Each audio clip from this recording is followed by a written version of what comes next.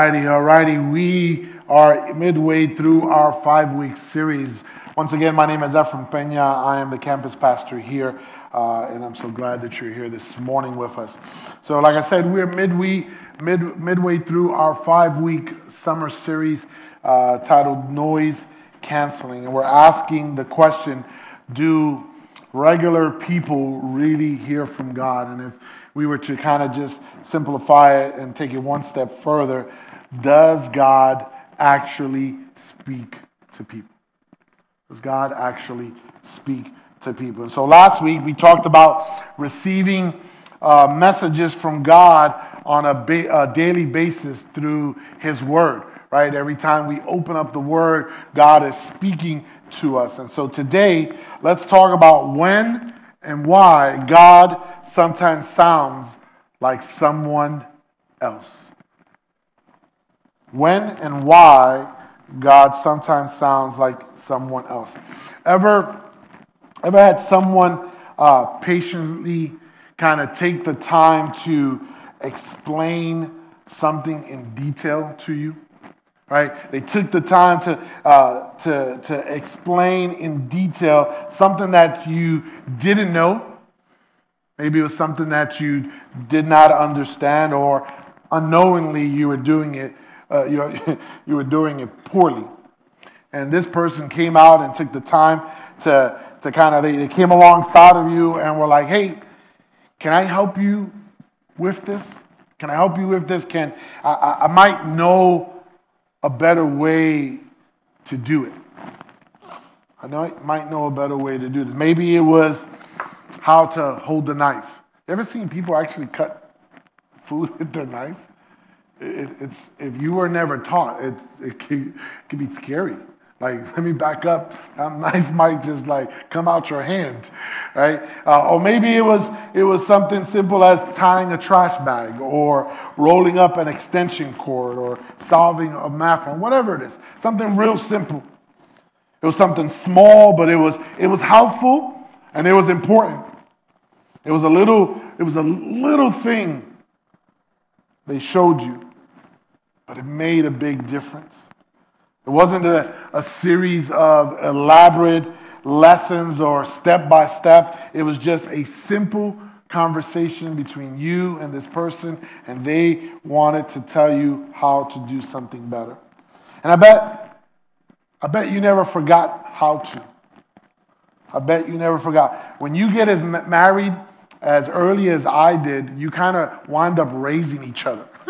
You kind of finish raising each other. Monica and I finished raising each other. We just left our parents' home, and we thought we knew a lot, but the truth of the matter is we didn't know anything. We didn't know anything. And so we kind of just raised each other. She took a little bit about what her mom and her family taught her, and I took a little bit about what my mom and family taught me, and two worlds collided, and we were like, "Oh, that's how you do it. I didn't know that." Like, it's the simplest things. And even today, Monica still teaches me how to do stuff, right? But that's not my message this morning. It was the simple things, right? And the fact is that you never forgot about it, because their personalized explanation was a lot more helpful than just reading the information. Someone could have handed you written instructions or a step-by-step list, but it wouldn't have made much sense or clicked in the same way as if they kind of guided you through the process. It wasn't just that they showed you, it was the way they did it. It's how they approached you. Because we've all had people get annoyed and impatient with our efforts and use the term "helping us" as an excuse to take over, right? And talk down to us. Ever been there before? Like let me help you. And you feel like, why can't you just guide me through it? Why can't you just help? Why do you got to take over, right? It never feels helpful whatsoever. But we've also had people step up. We've also had people to step in to truly help, and we felt seen and we felt valued. They weren't just they weren't just clear in what they said, they were kind. They were compassionate, and they were caring in the way they said it. Ever been there before? Has anybody ever received that kind of help? The reason those moments impact us so deeply is because we learn best through demonstration and not information. We learn best through demonstration and not information. And when we do, it sticks with us. It sticks with us, right? We may forget what we're told, but we rarely forget what we're taught.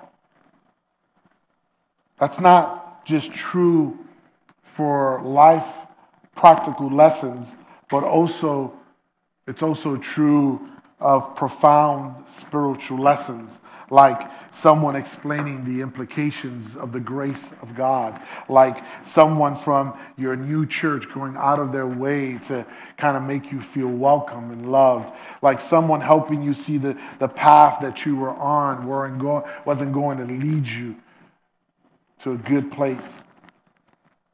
These moments often change how we see God and ourselves and help put in focus the next steps that we need to take, what baggage we need to get rid of, and what kind of person we have the potential to become. But these experiences aren't limited to just the positive. Maybe you've had some not so great moments when people said things to you or about God or sin or hell or the Bible, and those things bounced around in your head, torturing you for years and years. What they said was bad enough, but how they said it and the way they treated you reinforced it. Maybe it still haunts you today. Maybe you're still not sure what's true or what God thinks of you. Or maybe you came to realize that those ideas were incomplete at best, or even completely false. And it's taken a while, but you've arrived. You've been able to unlearn. You've been able to heal and adjust and kind of just move on. And you're not in that same place anymore that you were. Church, the point is the things people say to us about God on behalf of God often end up defining how we experience God. I'll say that again.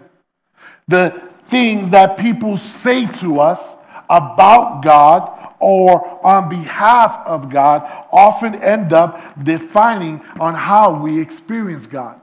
Point in case, if someone that you care about, is part of your life and begins to talk bad about God, that God doesn't do X, Y, and Z, eventually you will begin to experience or feel that is the way God operates. I think this is a huge part of why God didn't just give us principles in the Bible, but that he gave us the person of Jesus. He didn't just give us this scroll and say, hey, this is what it is. He reinforced it and sent down his son for us. God didn't send an instruction manual or a how-to guide. He came himself as one of us. Jesus came alongside of us and said, hey, let's not throw away this book. Let's not throw away this book, but let me explain what it means. Let me show you how to read it. Let me help you understand it and what to do with it. And Jesus himself made it clear that the human component of helping people hear God wasn't just going to be limited to just him. That it wasn't just going to be limited to just him. In fact, he said that we would have a role to play in helping one another hear God's voice to know what to do about it. Matthew 28:19-20 says, "Therefore go and make disciples of all the nations, baptizing them in the name of the Father, the Son, and the Holy Spirit. Teach these new disciples to obey all of the commands that I have given you, and be sure of this, I am with you always, even to the end of age." So not only did he write the scripture that we're to follow, not only did he understand that, hey, I need to send authority so people can see and actually see that I am real and exist, but I'm also going to reinforce that by having people or using people to share my voice. Make disciples. A disciple is a hands-on learner, right? They're made relationally. Lessons aren't just told to them, they're taught and modeled in front of them. Having disciples wasn't unique to Jesus, but here's what's interesting. Most disciples were strictly learning at that time. Most disciples were strictly learning from and being instructed by a teacher, by a rabbi, by a priest, right? A master. But Jesus does something totally new. He jumps on the scene and he begins to do something totally new. He includes his current, still learning, work in progress, haven't figured it all out yet, haven't arrived yet, disciples in the process of making other disciples. And I find that so interesting that he didn't wait to find or for his disciples to be polished, to get a degree, to fully understand and grasp before putting them to play, putting them to use, putting them to go out and share and make disciples. He tells them to speak on his behalf, to teach them to obey my commands, which is funny because he compressed all of the commandments down to 2. He took all of the commandments and said, "Here, let me consolidate this and give you 2. 2. Matthew 22, 37 and 39. You must obey the Lord your God with all of your heart, all of your soul, and all of your mind. And love your neighbor as yourself." Those are the 2. Those are the 2 that he gave them. Love your God with all of your heart, all of your mind, all of your soul, and love your neighbor as yourself. Which sounds simple enough on the surface, but in actuality, it can get challenging and difficult really fast. Learning how to live out these 2 commandments in real life takes practice and requires wisdom. And Jesus seemed to think that we were going to need the help, that we were going to need the help of others, that we were going to need to help each other with these 2 commandments. Because we learn best through demonstration, not information. Again, we might forget what we've been told, but it's really, really difficult to forget what we've been taught. It's difficult to forget what we've been taught. So the scriptures declare from beginning to end that God has spoken and is speaking. Right? That's what the Word of God says. But here's what's fascinating. They don't always describe it in that same way. The New Testament uses 2 different Greek words to describe the very essence of how God speaks. First way is logos. Logos is used to describe or to refer to Jesus. Right? He is the embodiment and full expression of God's heart and thoughts for all of humanity. We learned that in week 1. Logos also refers to the words written of God found in the scriptures And we talked about it in week 2. It's authoritative and it's unchanging.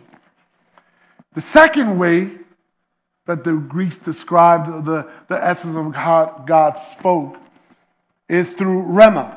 Rhema is when God's message is verbalized or spoken.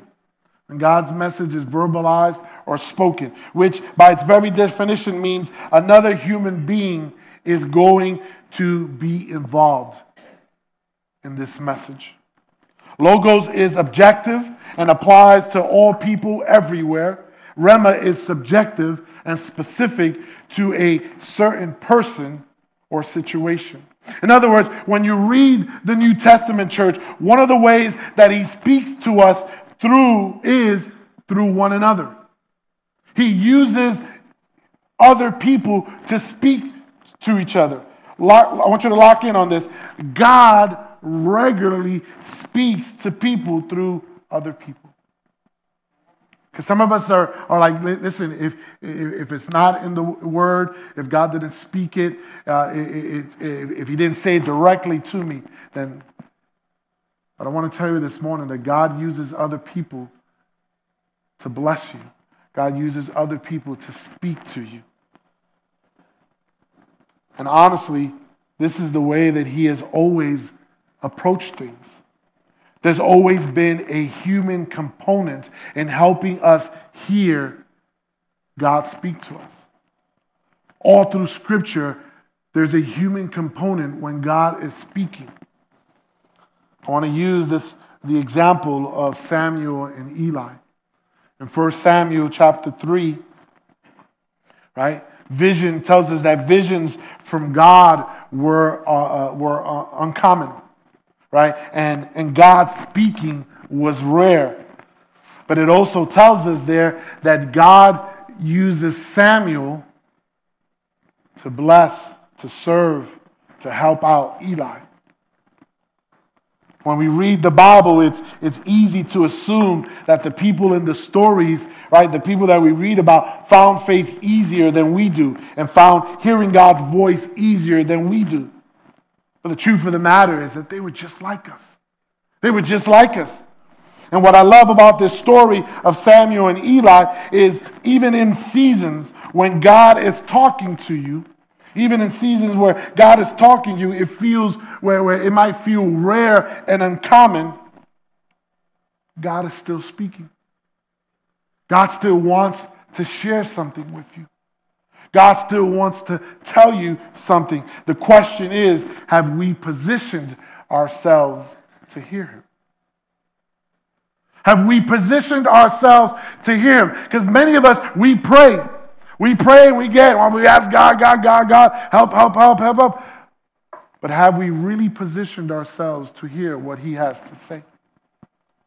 Many of us say, this is what I need. This is what I need right now to do. Amen. And you walk away. You get left no time for God to speak, to answer. Church, here's the reality. There are certain people, places, and things that make it easier for us to hear God. Not because God only speaks through them, but because they prepare and posture our hearts to hear him. You see, we often think that the only posture that prepares us to hear from God is on our knees. But sometimes it's when we're on our feet, when we're loving and serving others, that we're most open to hear what God is saying.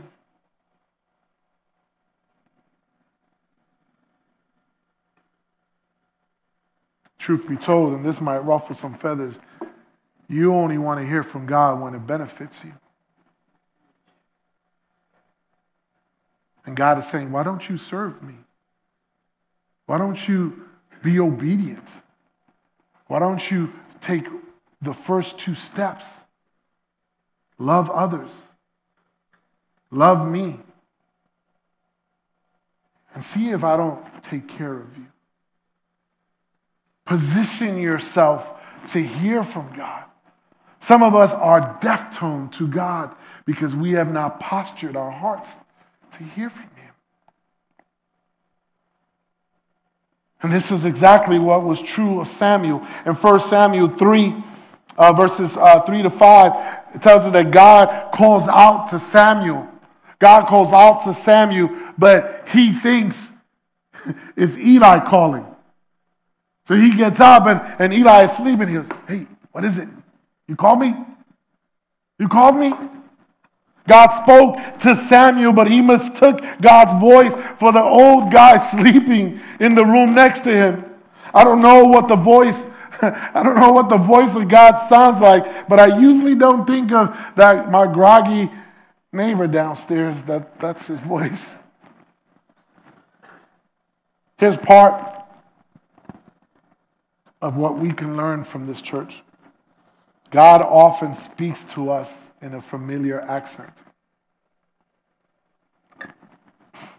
Let that sink in for a little bit. God often speaks to us in a familiar accent. What does that mean, Pastor? Well, it means that he embeds the supernatural in the natural. He finds a way to take his voice, which is supernatural, and weave it into what is natural to you. He moves in the mundane. I think many times we can miss the voice of God, not because it's too strange, but because it's too familiar. He sounds like a song playing on the radio. He sounds like a fleeting thought or an idea. He sounds like the voice of the old man neighbor downstairs.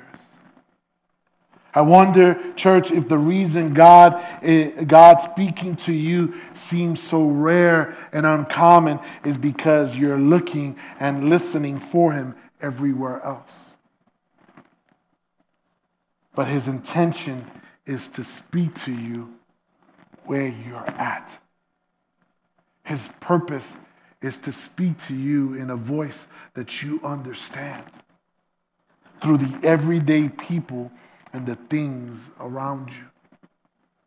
By the way, Samuel was a beginner. Samuel was a beginner, and Eli was a veteran. Eli was the priest, right? Yet so far in this story, nobody's recognizing what God is saying or doing. In fact, Eli tells Samuel, go back to bed. Come on. I need some more Z's. Go back to bed. Right? Eli doesn't recognize the voice. Samuel doesn't recognize the voice. But God calls Samuel a second time, which is good news for us in the room today. Good news for us in the room. Like Eli and Samuel, you probably missed some messages from God. God came calling, God came knocking, and you were too busy sleeping. You were too busy doing something else. You did not recognize the voice of God. I know I have. But what we see in the story is that if there's something God really wants you to know, if there's something that God really wants to tell you, he'll repeat himself. He'll repeat himself. Have you ever had moments where you wondered why certain things kept happening to you? Right? Or certain situations kept repeating. And at times it took me, it takes us a while. But what I've discovered was that there was something God wanted to say to me through these experiences that I wasn't picking up on. So he repeated himself. Sometimes it was twice, sometimes it was 3 times, sometimes it was more than that. I'm a little stubborn. In this story, God never gets mad. Doesn't get mad that Samuel doesn't know that it's him talking or takes a while to figure out what his voice sounds like. He just lovingly and patiently keeps speaking. Verse 7 tells us that Samuel didn't know the voice of God yet. Right? He had not heard the voice of God yet. Sometimes we feel unspiritual. Sometimes we feel unspiritual because we don't know how to hear God in the way that He is speaking. But how would you know to do something that you've never done before? You were made, right? We were all made to walk and talk, but it took us a couple of years. It took us a couple of years of falling down a lot, right? It took us a couple of years, couple of years of talking gibberish before we could talk. Samuel didn't know the voice of God yet because that was his first time. Eli was older. Eli was wiser and had a long relationship with God. What was his excuse? Even though Samuel didn't know what was going on, he was confident Eli could help him sort it out, which isn't an incidental part of the story. It's not by accident that they put this part in that God inspired this story, right? God regularly speaks to people through other people. But this is what's challenging for us, church, because it doesn't always come packaged in the way that we think it should. We judge and evaluate others based on their outward appearance, their financial status, or even their success. And sometimes it could be something as subjective and silly as if, is this person cool or not? Because if they're cool, then I'll take their answers or hear from them. But if they're not cool, then I don't think I want to hear from them. Let me tell you what you already know. It's unlikely that the wisest person in your life will also be the coolest person in your life. It's very unlikely that the wisest person in your life will also be the coolest person in your life. And God has a history of speaking through uncool people in uncool ways. Eli was an old man from a different generation. Scripture tells us that he was significantly overweight. So he was a chubby guy. He was an old, chubby guy. Also, why are you laughing? Listen, God don't like ugly. I want to tell you that right off the bat. I'm going to pray for you. I know those laughs, so I know who's laughing. Okay? Also, he had been the priest. He had been the priest his whole adult life. So not only is he chubby, not only is he old, not only has he been doing this for a very long, long time, the truth of the matter is that he's not on the latest and the greatest trends in ancient Old Testament culture. He didn't know the threads. He didn't have an IG, right? He wasn't into all of this stuff. For us today, we couldn't get more out of touch than this guy. In our culture, it's acceptable, even encouraged, to dismiss and disregard the older generation. But can I tell you something this morning? I can't tell you the countless times in the 5 years that I've been here at this church that I have had moments of talking with Mac and Alicia and the wisdom and the insight that they have blessed me with. For 5 years, they have probably felt like, Pastor, you've been blessing us.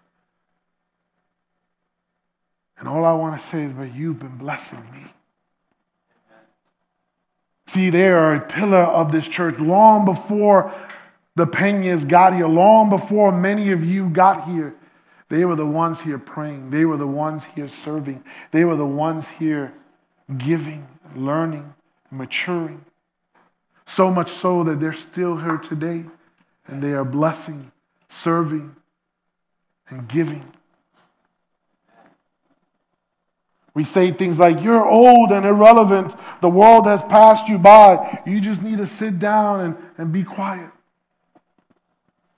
But maybe the very people God wants to speak to you through are the ones that you're rolling your eyes at because they're not cool enough to listen to. Truth is, sometimes that old person isn't just being old-fashioned. They are speaking on behalf of God's wisdom. And honestly, who cares if someone is cool? The question should be, are they like Jesus? Are they like Jesus? Because here's the reality, church. Here's the reality. God uses the wisdom of those around you to interpret and confirm what he's saying to you. And every time that I speak with Mac and Alicia at the very steps, and they tell you, Pastor, I love how you said this. I didn't quite understand it before, or I understood it this way, but the way you said it, it brings revelation, it brings understanding, and they think I am blessing them, but in the truth of the matter is, they are blessing me because they are confirming what God has put in my heart. Which is exactly what Eli does for Samuel. Verse 9, I need to keep running through this quickly. Verse 8 and 9, Eli figures it out. Eli figures out what's going on, and he's going to start helping Samuel. A lot of us are tempted to think, I don't need other people. It's just me and God. It's something that I hear all of the time. I don't need other people. It's just me and God. We got it all together. But think about Samuel in this story, church. The dude heard the audible voice of God, but it still wasn't enough. He still needed the wisdom and the advice of another person to step in to help him figure out that it was God indeed. And number two, how he should respond. Verse 10 and 11, and then Samuel begins to talk with God. Now that he understands that it was God that was speaking, he now begins to have a conversation with God. So Samuel takes Eli's advice, and he and God are now having this long conversation about the state of the world and the future and the role that he wants Samuel to take a part in. Church, I want to tell you this morning that God still wants to talk to us in this way. God wants to still talk to us in this way. He wants to talk to you, right? He wants to talk with you about your life and his future. He wants to talk to you about your dreams and his plans. He wants to talk to you just like he did with Samuel. And there are people he wants to include and use to sometimes help you process and make sense of what he is saying to you and how you should respond. Just like he did with Eli. The scriptures tell us over and over again in both the Old Testament and the New Testament that we need these kinds of relationship. Proverbs 27:17 says that iron sharpens iron, so a friend sharpens a friend. This is all about relationships, folks. Right? Hebrews 10:24 says, let us think of ways to motivate one another to acts of love and good works. Motivate, right? One translation says to spur one another. So what does it mean, right? When we just get to slam people, kind of knock them over the head and tell each other how we really feel and what they're not doing, right? No. In Ephesians 4:15, it tells us to speak truth in love, right? Speak truth in love. Truth describes the content. I want you to grab onto this. Truth describes the content of what's said, but love describes the context, the tone, the heart, and the language of how it's said. You got to have both. You can't just go around smacking people with the truth. You need to do it in love. You feel me? You hear me? Right? That's how we help each other grow to be more like Jesus. But these words from the Apostle Paul describe what all of our conversations and communications with each other should be like, no matter who we're talking to or what we're talking about. When it comes to someone speaking on behalf of God, he gets even more specific. He says in 1 Corinthians 14:33, but one who prophesies strengthens others and encourages them and comforts them. I'm going to get to the bottom of all this, friends. When God speaks to someone, I know that prophesying and prophecies can get a little crazy, a little scary for some people, right? I don't have time to kind of dwell on that this morning. But when God speaks to someone through someone else, it should always, always be to strengthen, encourage, and comfort them. I need you to grab onto that, because there might be people in here that want to go speaking on behalf of God and you are just spitting venom. And I want to tell you this morning that when God speaks to someone through someone else, it should always be to strengthen, encourage, and comfort them. It's about building them up, not tearing them down. It should be a force for love in their life, not shame. This is absolutely critical, church, because we're tempted to just dismiss it all and think that there's no way that anything anyone else could ever say to us would be from God.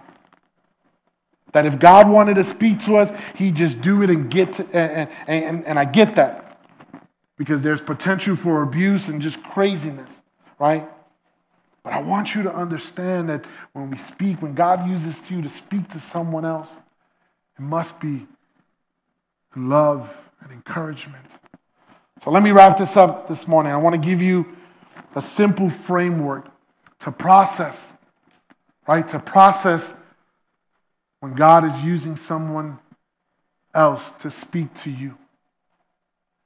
Okay? I want to give you these steps. Number one, I want you to weigh it. I want you to weigh it. All right? How do you do that? Simple. The ABCs. Is it affirming? Is it biblical? And is it Christ-like? When someone speaks into your life, process that. Weigh it. Is it affirming? Is it biblical? And is it Christ-like? Affirming, does it fit with 1 Corinthians 14:3? Does it strengthen, encourage, and comfort you? Biblical. Is it consistent with Scripture or being taken out of context? Christ-like. Is it consistent with the character and words and the way of Jesus? Not anybody else. Of Jesus. I don't care how holy we think somebody is. If it doesn't line up with Jesus, we have to second guess that. Also, it's important to think about and evaluate the messenger, the person that is talking, the person that is talking on behalf of God. Jesus tells us that we can know people by their fruit. By their fruit. In other words, what their life is producing. It doesn't mean we blast or dismiss them because they're not perfect or because we know something that they did wrong once. Their imperfection doesn't invalidate what God may be saying. The question is, does this person have a track record of living like Jesus and giving wise counsel? Number two, wait on it. Wait on it. W-A-I-T. Wait on it. Just because something's from God doesn't mean it's for now. Scripture is full of examples and messages and declarations that took years or even generations to come to fruition, to be fulfilled. Resist the temptation to either completely dismiss it or try to force it. Number three, walk in it. Walk on it, right? Wait on it, and walk in it. God doesn't expect you to make it happen, but he will always, always give you something to do. There's a role that you have to play. There's a part that you have to do. Ask yourself, is there anything practical that I need or can do? What can I do or how should I act in order to move in this direction? You see, God does his part. He speaks. Now we have to do our part. and we need to do. If we don't listen to everything God has to say, we eventually won't hear anything He has to say. Which is a problem because we have a tendency to hear what we want to hear and tune out everything else. Truth is, church, we probably need to hear most what we want to hear least. I'll say that again. We probably need to hear most what we want to hear least. And let's be honest, it's hard.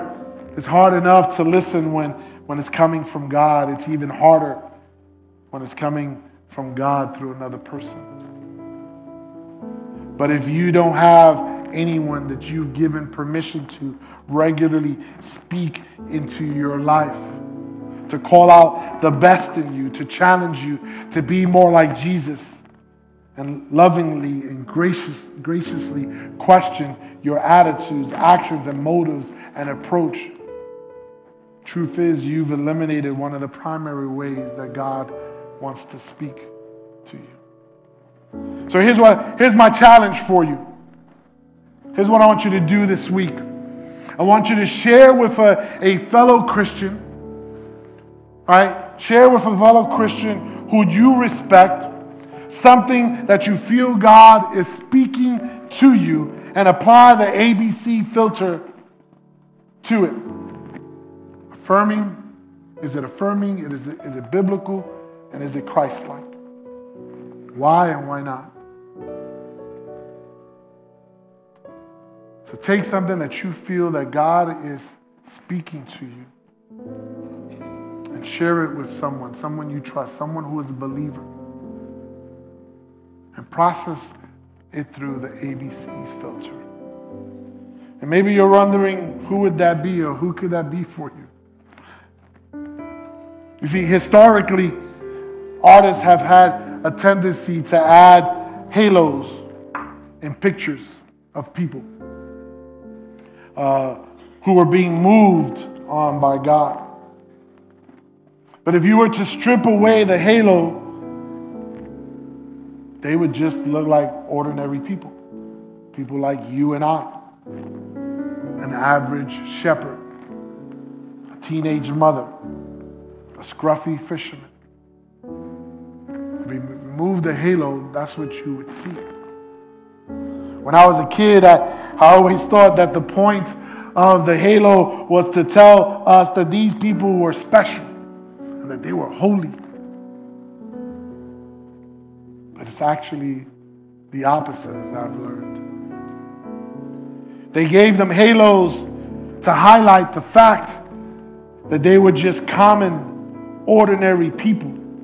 The artist depicted them this way to remind us that the common people we connect with on a daily basis might be speaking to us from underneath a hidden halo.